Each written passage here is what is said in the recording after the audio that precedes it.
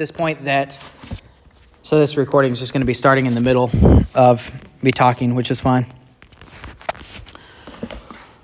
That like depression is like 20 minutes of intense exercise every day is equally effective to a lot of antidepressants, right? So you can see there a connection between what a lot of people would think of as kind of a mental problem, a mental health problem, and a bodily connection, right? And these things affect one another. Similarly, our spiritual life is also affected by all these things, right? That, the Lord preaches about things like gluttony, for instance, that and during Lent we do things like fast, right? So the body and the soul are connected to one another intimately, and so is the mind. The mind's all part of that, right? So I think when we read these things biblically about this man that cries out, that cuts himself, that has to be bound up, the Bible attributes this to satanic action, which it certainly is. But I kind of find an interesting mind exercise that to think about how would our society think of this person, right? And I don't think they would think of it as automatically as a demon possession, right, per se. They would think, well, demon possession, that's just in the movies, right? But this guy needs to be diagnosed with these mental health disorders, right? And cutting, so the reason I brought that up is this cutting himself with stones. So it was popular when I was in high school. I don't know how popular it is now, if it's waxed or waned in popularity, but there were people who were more in the kind of emo and goth crowd who would cut themselves, right? And they would say, we're depressed, right? So we cut ourselves. That's a spiritual problem, right? Self-harm, right? To harm yourself in that way. It's a spiritual issue at play there. Something's wrong with that person's soul, right? Now, there's a lot of factors that go into that, but they're all connected, right? So I think it's important to recognize these things and recognize where there might even be demonic influence, right? Some kind of demonic oppression, right, going on in someone's life. And we get some kind of interesting signs here of that, okay? And yeah. To the point where somebody's talking about that is when Paul is talking to Agrippa and Festus. Mm-hmm. He's telling him about Jesus and all that. And then at this point, this is Acts 26:24. Yep. At this point, Festus interrupted Paul's defense. "You are out of your mind, Paul," he shouted. "Your great learning is driving you insane." Right. "I'm not insane, most excellent Festus," Paul replied. So there's an exchange where they just talk about just being purely out of your mind. Right. Yeah. They think the guy's insane, but really but even that for Agrippa and Festus, that's a spiritual problem, right? Because they cannot recognize the truth, and they have to put it in this category that makes it make sense to them, right? And I think our world does that a lot. It sees spiritual problems and it tries to put them in scientific categories that we can try and make sense of, but doesn't recognize that there's no peace without Christ, without the peace of Christ, right? So, anyway, all right. When Jesus saw from a distance, he ran and fell on his knees in front of him. He shouted at the top of his voice, "What do you want to do with me, Jesus, Son of the Most High God?"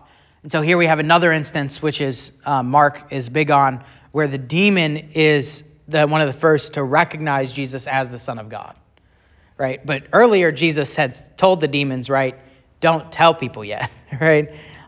Because the demons know, of course, who this is, but Jesus wants to show it by his going to the cross and dying for sins and his preaching specifically. He does not want to show it by the testimony of demons.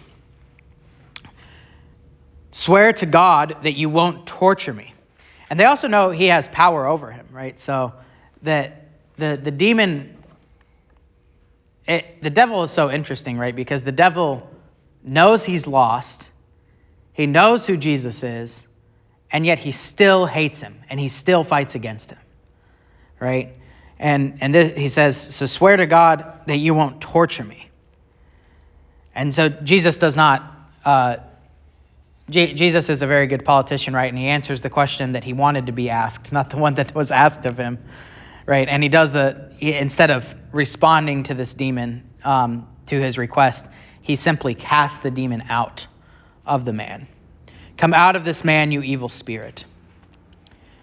Then Jesus asked him, what is your name? My name is Legion. He replied, for we are many. The demon's pronouns are they, them, right? And this is the nature of demons. So Jesus talks about this in Matthew, that one demon goes in, and then when it goes out, it goes and finds 7 others and brings it back to the same place, right? So the demons, they're an army, right? And they like to form together for battle.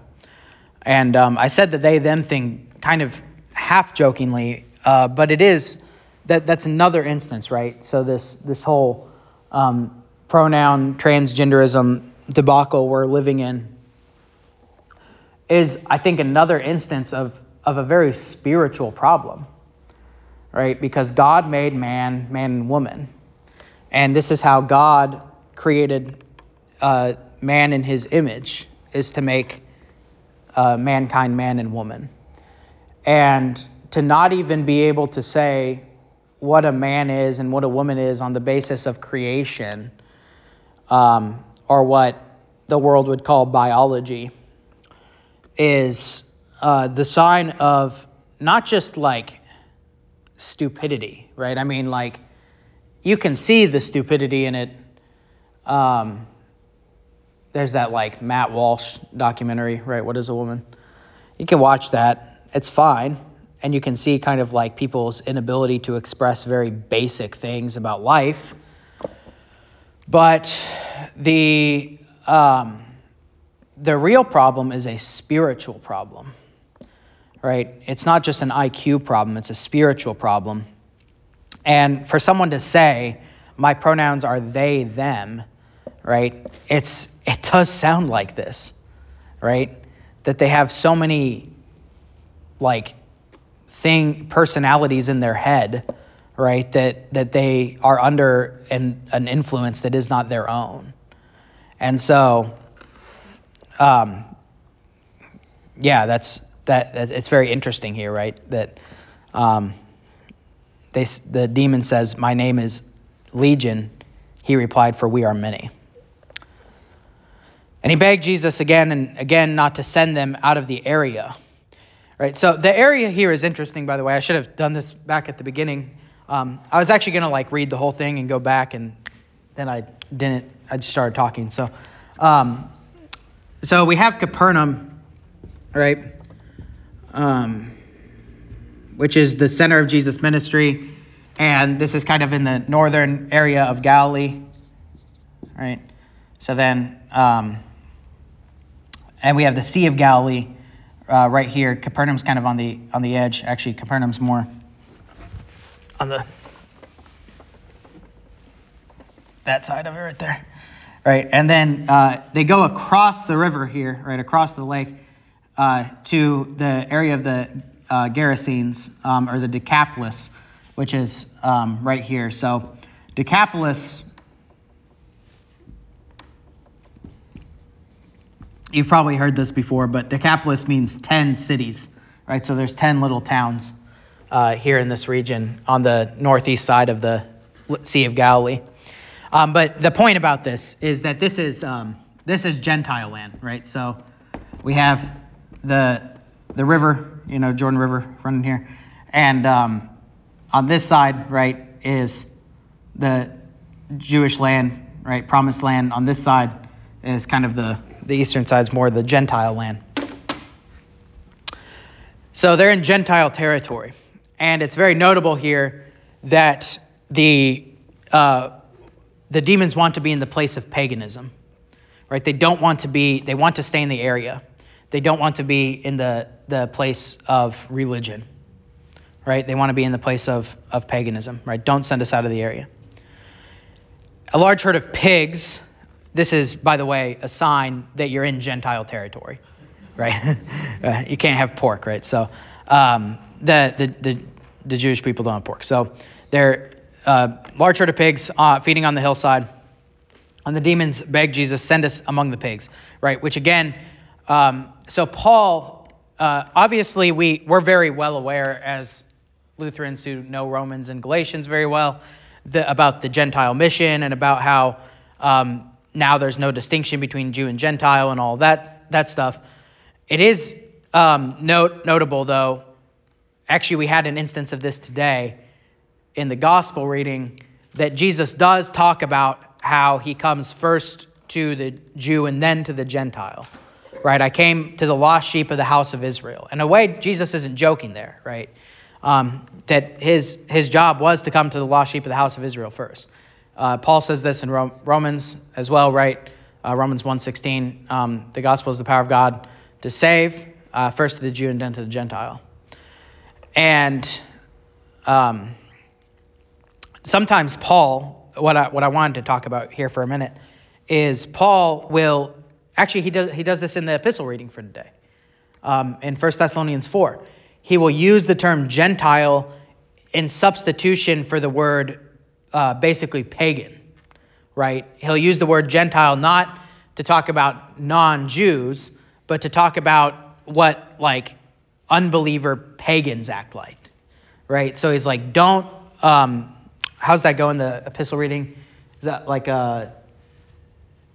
he's talking about fleshly temptations and sexual immorality, and he says something like, don't act like the Gentiles do, right? So we do get this a little bit here. It's not supposed to be like a matter of race by any means, but it is a kind of distinction that both Jesus and Paul use to talk about the difference between believers and unbelievers. And they want to stay in the Gentile territory, and the demons want to be in these kind of Gentile animals, right? So there is this interesting thing going on here about the Gentile region and the Jewish region, that now there's a bit of a twist on it at the end of the story. So anyway, I just wanted to point that out. All right, a large herd of pigs. Demons begged Jesus and the pigs, allow us to go into them, and he gave them permission. Now notice that Jesus has to give permission for what the demons do, right? And this is Jesus' great authority, right? This is one of the big themes in Mark, is that the demons need the permission of Jesus to do something, that he has all the authority of heaven and earth, right? And in a way, it's like he's already won the battle, right? He's already won the war, because there are demons and they're oppressing people, but Jesus has the authority to cast them out, right? And so there we are.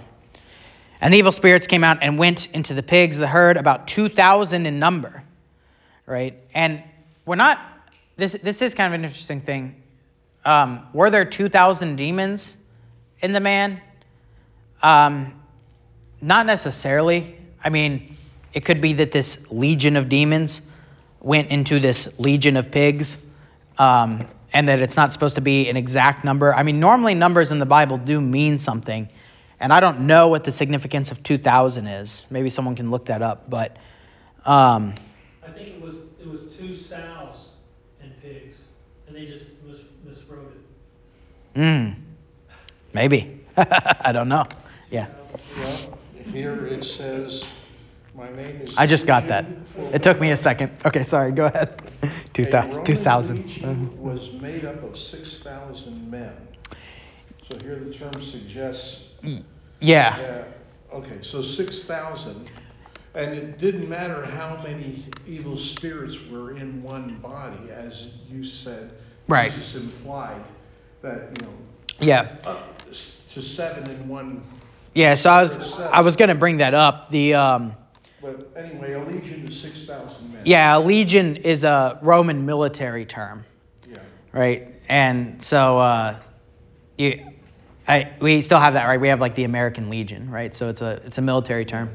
And it is, like I kind of mentioned that earlier too, right? The demons act like a military, right? They're the devil's military. So it's interesting they use a military term and a Roman military term, right? A Roman military term. So again, that kind of connection to gentilic type things. But so that, in a way, it's contradictory, right? Because it's 6,000 demons, right? If it's a legion of demons, but then it's 2,000 pigs. So I think the point is 1,000 in the Bible is generally like a lot, right? So it's like the 1,000-year reign of Christ, right? I think it's this full, big, long reign of Christ, right? I don't think it's literally 1,000 years, or 144,000 saints in heaven is not literally 144,000. It's the 12 times 12 times 1,000. So. Or a day is like as 1,000 years. Yeah, right. So when you get these thousands references, I think it's supposed to just be a really big number of demons and pigs. All right, and they went down the steep bank into the lake and were drowned. Now, an interesting question for me is, did the demons here perish in some way? Right? Because demons are eternal beings, biblically speaking, generally speaking, right? They're fallen angels, they're eternal beings. And Jesus does have that reference, right, where he talks about a demon leaving a place and then going somewhere else, right? And so they were cast in the pigs, and then the pigs drowned. I think the demons survived. I'm not sure. Yeah. What's your thoughts, John? Isn't the implication that the abyss is the only place where they truly perish? Right. I mean, they're defeated in the abyss. They did not die. Right. They were just in the pigs underwater. Yeah, they're cast down. And that's a good point. They go down into the bank, right? And always pay attention when the Bible talks about something going up or going down, right? Joseph goes down into the pit, and then he's raised up to the right hand of Pharaoh. It's a death and resurrection, right? Similarly here, the demons go down into the bank, into the lake. So I do think that's a good point. They go down into the abyss. Anyway, I just think that's an interesting question, is like, okay, what actually happened to the demons, though? Those tending the pigs ran off and reported this in the town and countryside, and the people went to see what had happened. When they came to Jesus, they saw the man who had been possessed by the legion of demons sitting there, dressed and in his right hand and in his right mind, and they were afraid. Right? So it would be quite a sight, right, to see a guy who was so possessed by demons, he was breaking chains and, being insane. I mean, everyone would know who he was, right? And then they see him and he's able to talk. He's in his right mind. Nothing's wrong with him. So they're afraid. And those who had seen it told the people what happened to the demon-possessed man and told about the pigs as well. And the people began to plead with Jesus to leave their region. So again, we get this region thing, right? And the Gentiles don't want him there yet, right? Now, what's amazing in the Gospels is when we get these stories about the faith of Gentiles, right? We get the Canaanite woman today in the Gospel reading, or you get the Canaanite at the cross, right? Who's that? The centurion. That's what I meant to say. Centurion at the cross. All right, the Gentile. So you get these Gentiles who recognize Jesus, right? The wise men is another instance of that. But for the most part, the reason that those stories are amazing is because the Gentiles don't want him. They don't want anything to do with him, right? And they don't really care that the Pharisees don't like him, right? They don't care about the inter-Jewish debate, right? They're like, we don't want your Jesus religion around here, right? Whatever it is, your Messiah religion. And they're afraid of his power, right? Because they do recognize that he has power. As Jesus was getting to the boat, the man who had been demon-possessed begged to go with him, right? So he doesn't want to be left with all these pagans that he was around, because they're scared of him, for one, and they're scared of Jesus, who he now believes in, right? And he'd rather just go and follow Jesus. Now, what Jesus does here is quite astounding. Jesus did not let him, but said, "Go home to your family and tell them how much the Lord has done for you and how he has had mercy on you." Now, this is totally different than what we've had so far, right? Because so far, what has Jesus been telling everyone? Don't tell anyone about me, right?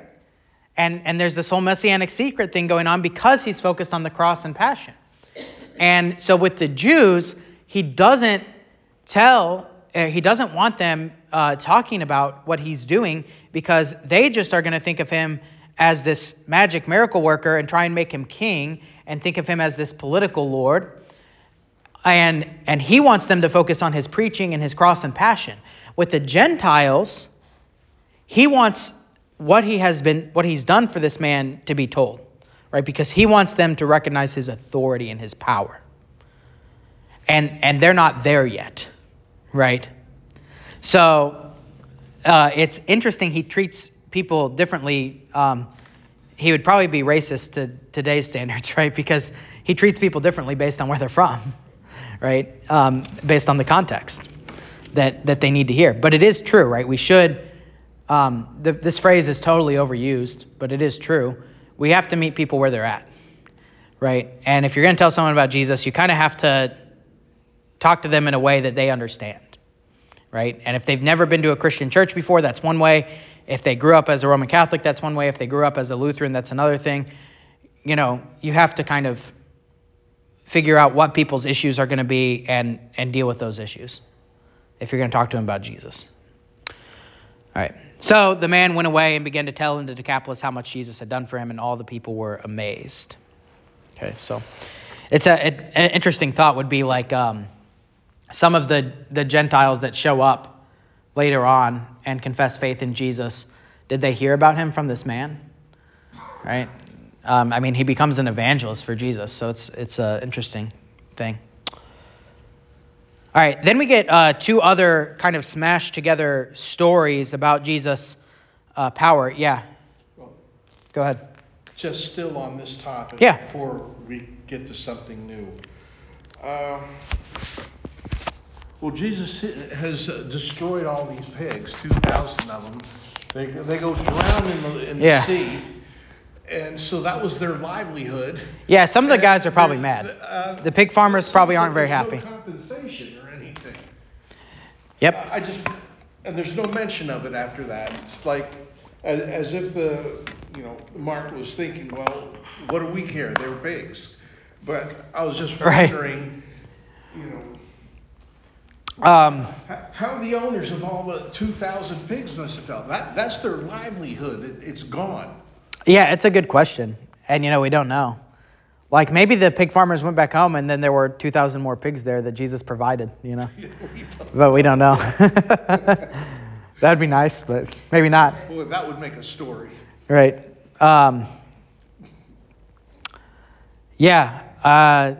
We just don't know. But yeah, it's a good thought, like good question, like what, and they are afraid of him, right? They're angry at him. So, all right, I'll keep thinking about that, and I'll ask Jesus one day. When Jesus had again crossed over by the boat to the other side of the lake, so he goes back over to this side. Then one of the synagogue rulers named Jairus came there. Okay, so obviously back in Jewish territory. Seeing Jesus, he fell at his feet and pleaded earnestly with him, "My little daughter is dying. Please come and put your hands on her so that she will be healed and live." So Jesus went with him. I'm going to keep reading a little bit. A large crowd followed and pressed around him. And a woman was there who had been subject to bleeding for 12 years. She had suffered a great deal under the care of many doctors and had spent all she had, yet instead of getting better, she grew worse. When she heard about Jesus, she came up behind him in the crowd and touched his cloak, because she thought, if I only touch his clothes, I will be healed. Immediately her bleeding stopped. she felt in her body and that she was freed from her suffering. At once, Jesus realized that the power had gone out from him. He turned around in the crowd and asked, "Who touched my clothes?" "You see people crowding against you," his disciples answered, "and yet you can ask, 'Who touched me?'" But Jesus kept looking around to see who had done it. Then the woman, knowing what had happened to her, came and fell at his feet, and trembling with fear, told him the whole truth. He said to her, "Daughter, your faith has healed you. Go in peace and be freed from your suffering." While Jesus was still speaking, some men came from the house of Jairus, the synagogue ruler. "Your daughter is dead," they said. "Why bother the teacher anymore?"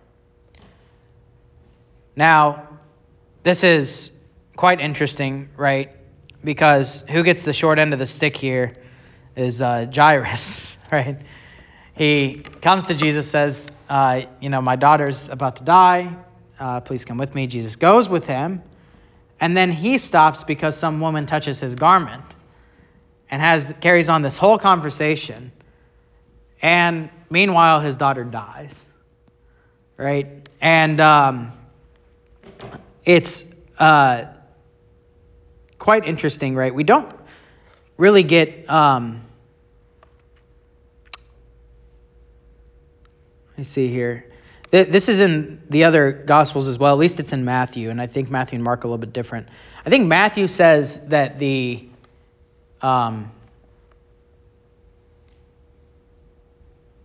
Mark, there's this thing about the messengers, right? So the messengers come, and then they're going to... I can't remember how it goes. Anyway.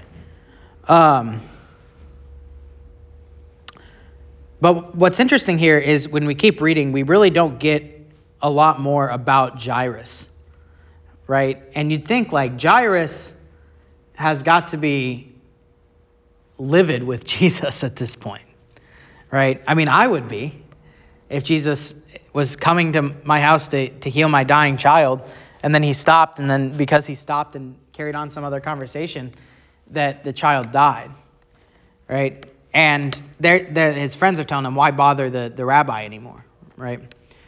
Anyway, we'll just keep reading and then we'll go back and talk about some things. Ignoring what they said, Jesus told the synagogue ruler, "Don't be afraid, just believe." He did not let anyone except Peter, James, and John, the brother of James, follow him, right? So again, here we get a little bit of this messianic secret stuff where he doesn't even care about the crowds, right? And the people that are interested in what's going to happen. He only lets his disciples and seemingly Jairus, right, come with him. When they came to the home, the synagogue ruler, Jesus saw a commotion with people crying and wailing loudly. He went in and said to them, "Why is all this commotion and wailing? The child is not dead, but asleep." But they laughed at him. And he put them all out and took the child's father and the mother and the disciples who were with him and went in where the child was. He took her by the hand and said to her, "Talitha cum," which means, "Little girl, I say to you, get up, arise." Immediately the girl stood up and walked around. She was 12 years old. At this, they were completely astonished. He gave strict orders not to let anyone know about this and told them to give her something to eat. Right, so like I said there, it's kind of interesting that we really don't get much more about Jairus, right? Instead, Jesus just says, like, shut up and follow me, right? And sometimes that's the message we need to hear, I think, right? Is just don't worry about it. It doesn't matter that everything seems like it's falling apart. Just shut up and follow me, right? And don't worry about the crowds, right? Like the crowds are the crowds are such a bother to Jesus. He's like, just leave those guys alone. Just Peter, James, John, and you, like, come with me. Mother, come with me. Let's go up to the room. I'll take care of it. So the lesson here for Jairus and his wife is the patience that comes with trusting in the Lord, right? The patience that's needed for that. And that Jesus has his own timing of doing things, right? And in fact, it's better for their faith that he waited until she was dead, right? Because it's one thing to heal a sick person. It's another thing to raise the dead. And so we get what was going to be another just healing story into a resurrection story, right? And Talitha cum, right? Little girl, I say to you, resurrect. That's how we should translate it, by the way. There's this in the New Testament Greek, in the Gospels, you get the word arise quite a bit. And it's the same word for resurrection. And it's always translated just like arise or stand up, which I think is so lame, right? We should say resurrect, because the stories about Jesus are about resurrection. Okay. Now, let's go back to the woman. Yeah, John. There's a parallel in this story and with raising Lazarus from the dead. Yeah, there is. But there's the Jesus is running late with Lazarus. Jesus wants this kept secret, but everybody in the world is watching him raise Lazarus from the dead.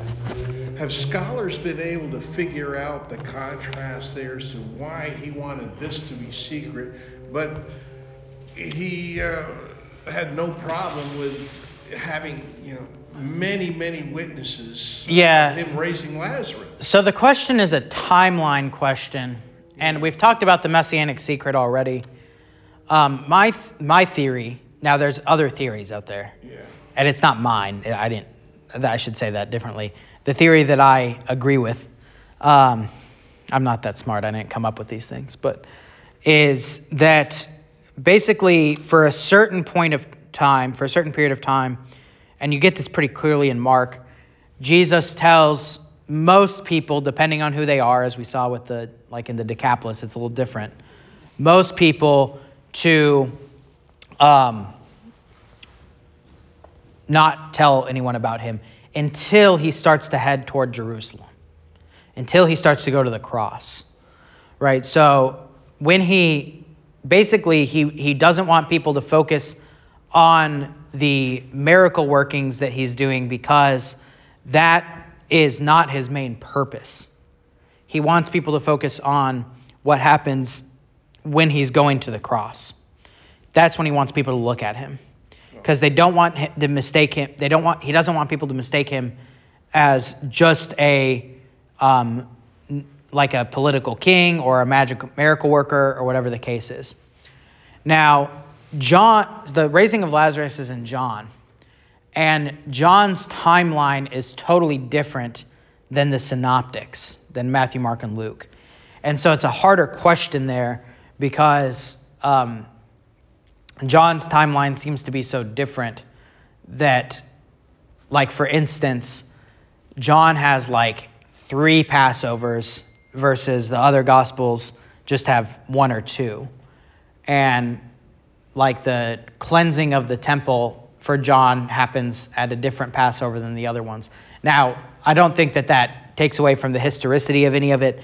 I think that sometimes the synoptics are just compressing things when John is expanding on them.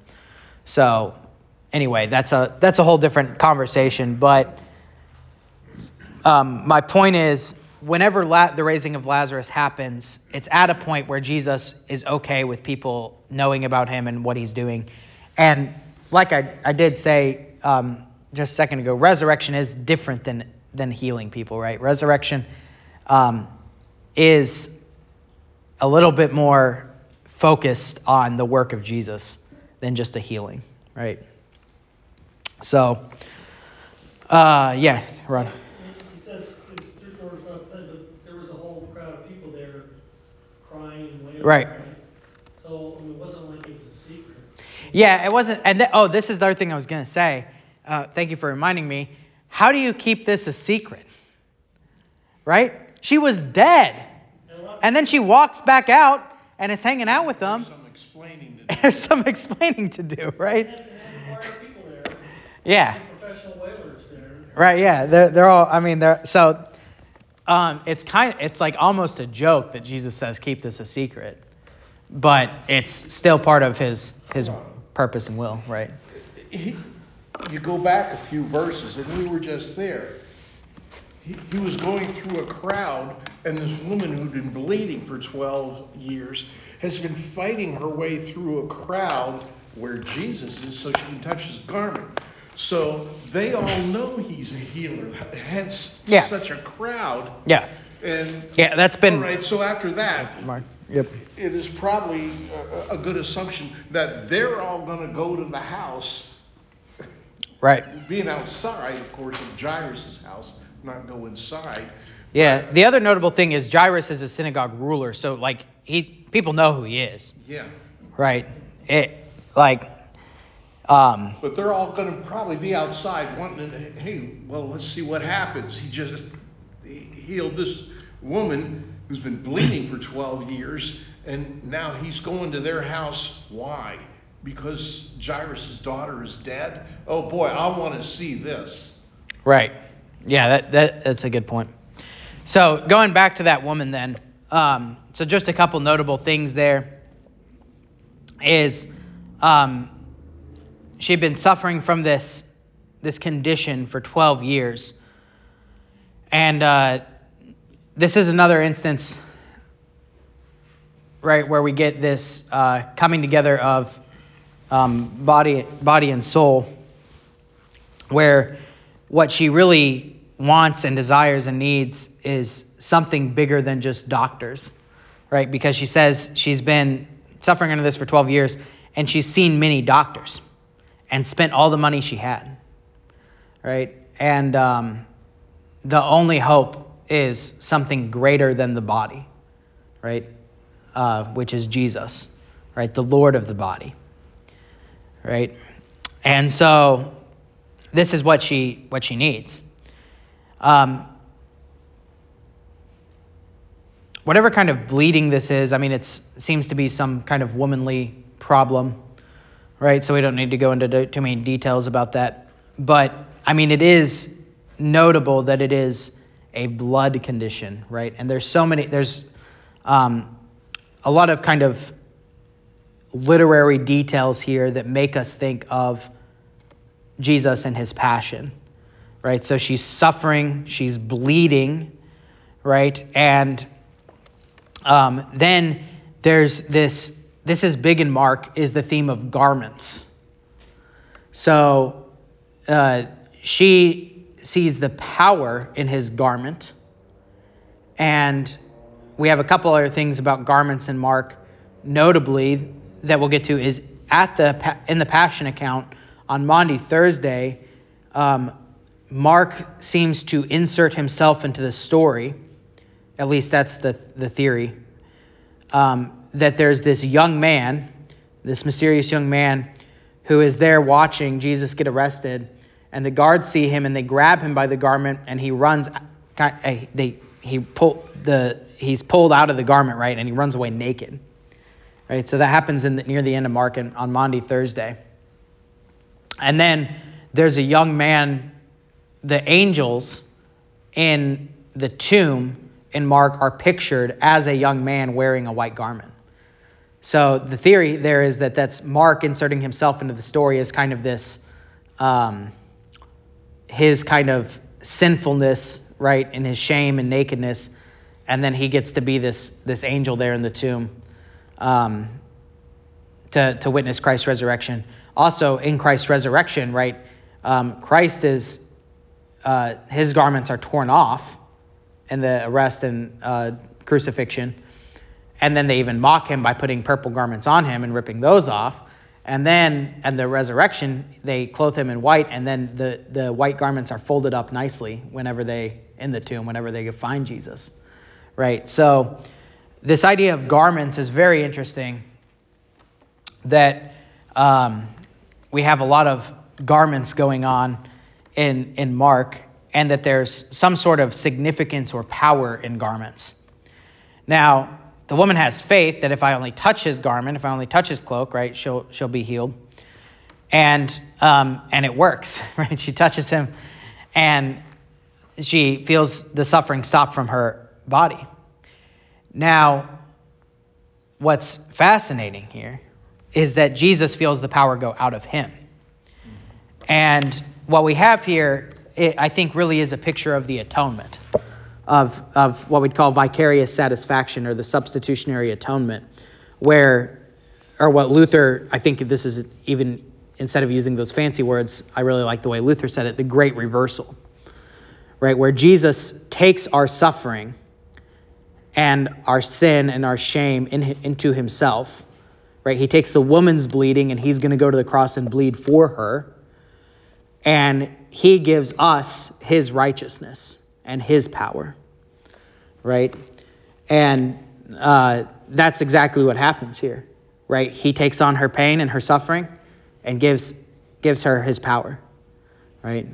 And then at the end, whenever he ascends in heaven, what's he going to say? He says, all authority and power in heaven is given to me. Go therefore and make disciples of all nations, right? So he gives us his power and authority, which is an amazing thing. So that's the notable things there in that story that interrupts the other story. Any final questions or comments on chapter 5? Yeah, go ahead. Well, I'll just read here from the notes. It says about the hemorrhaging. It says, the precise nature of the woman's problem is not known. Her existence was wretched because people shunned her generally. Oh, that's the other thing. It makes her unclean, right? Because it makes her unclean according to Leviticus, etc. Yeah. etc. I suspect she had hemophilia. I don't know. There you go. It's just a guess because nobody knows. Right. It was important in its own way. Yeah.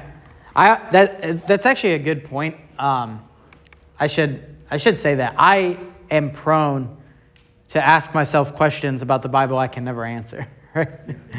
But it is worth saying at a certain point, Jesus has given us what we need to know, right? Now we should try and mine the depths of the scriptures, right? Like we should try and find everything we can there. But we should also not get caught up in trying to answer questions we just simply cannot answer, right? So Sometimes it doesn't matter. It doesn't matter what she had. She had an ailment that made her right. an outcast, and Jesus healed her immediately. Right. Yeah. No, that's a very good point. All right, let's pray. Dear Heavenly Father, we thank you for this day. We praise you for all the wonderful gifts that you have given us today in word and sacrament. And we pray that you would help us to have the faith that sees your ability to resurrect and your ability to save. And we thank you especially for giving us your righteousness in exchange for our sin. We pray this through your Son, Jesus Christ, our Lord, who lives and reigns with you in the Holy Spirit, one God, now and forever. Amen. Thank you. Yeah.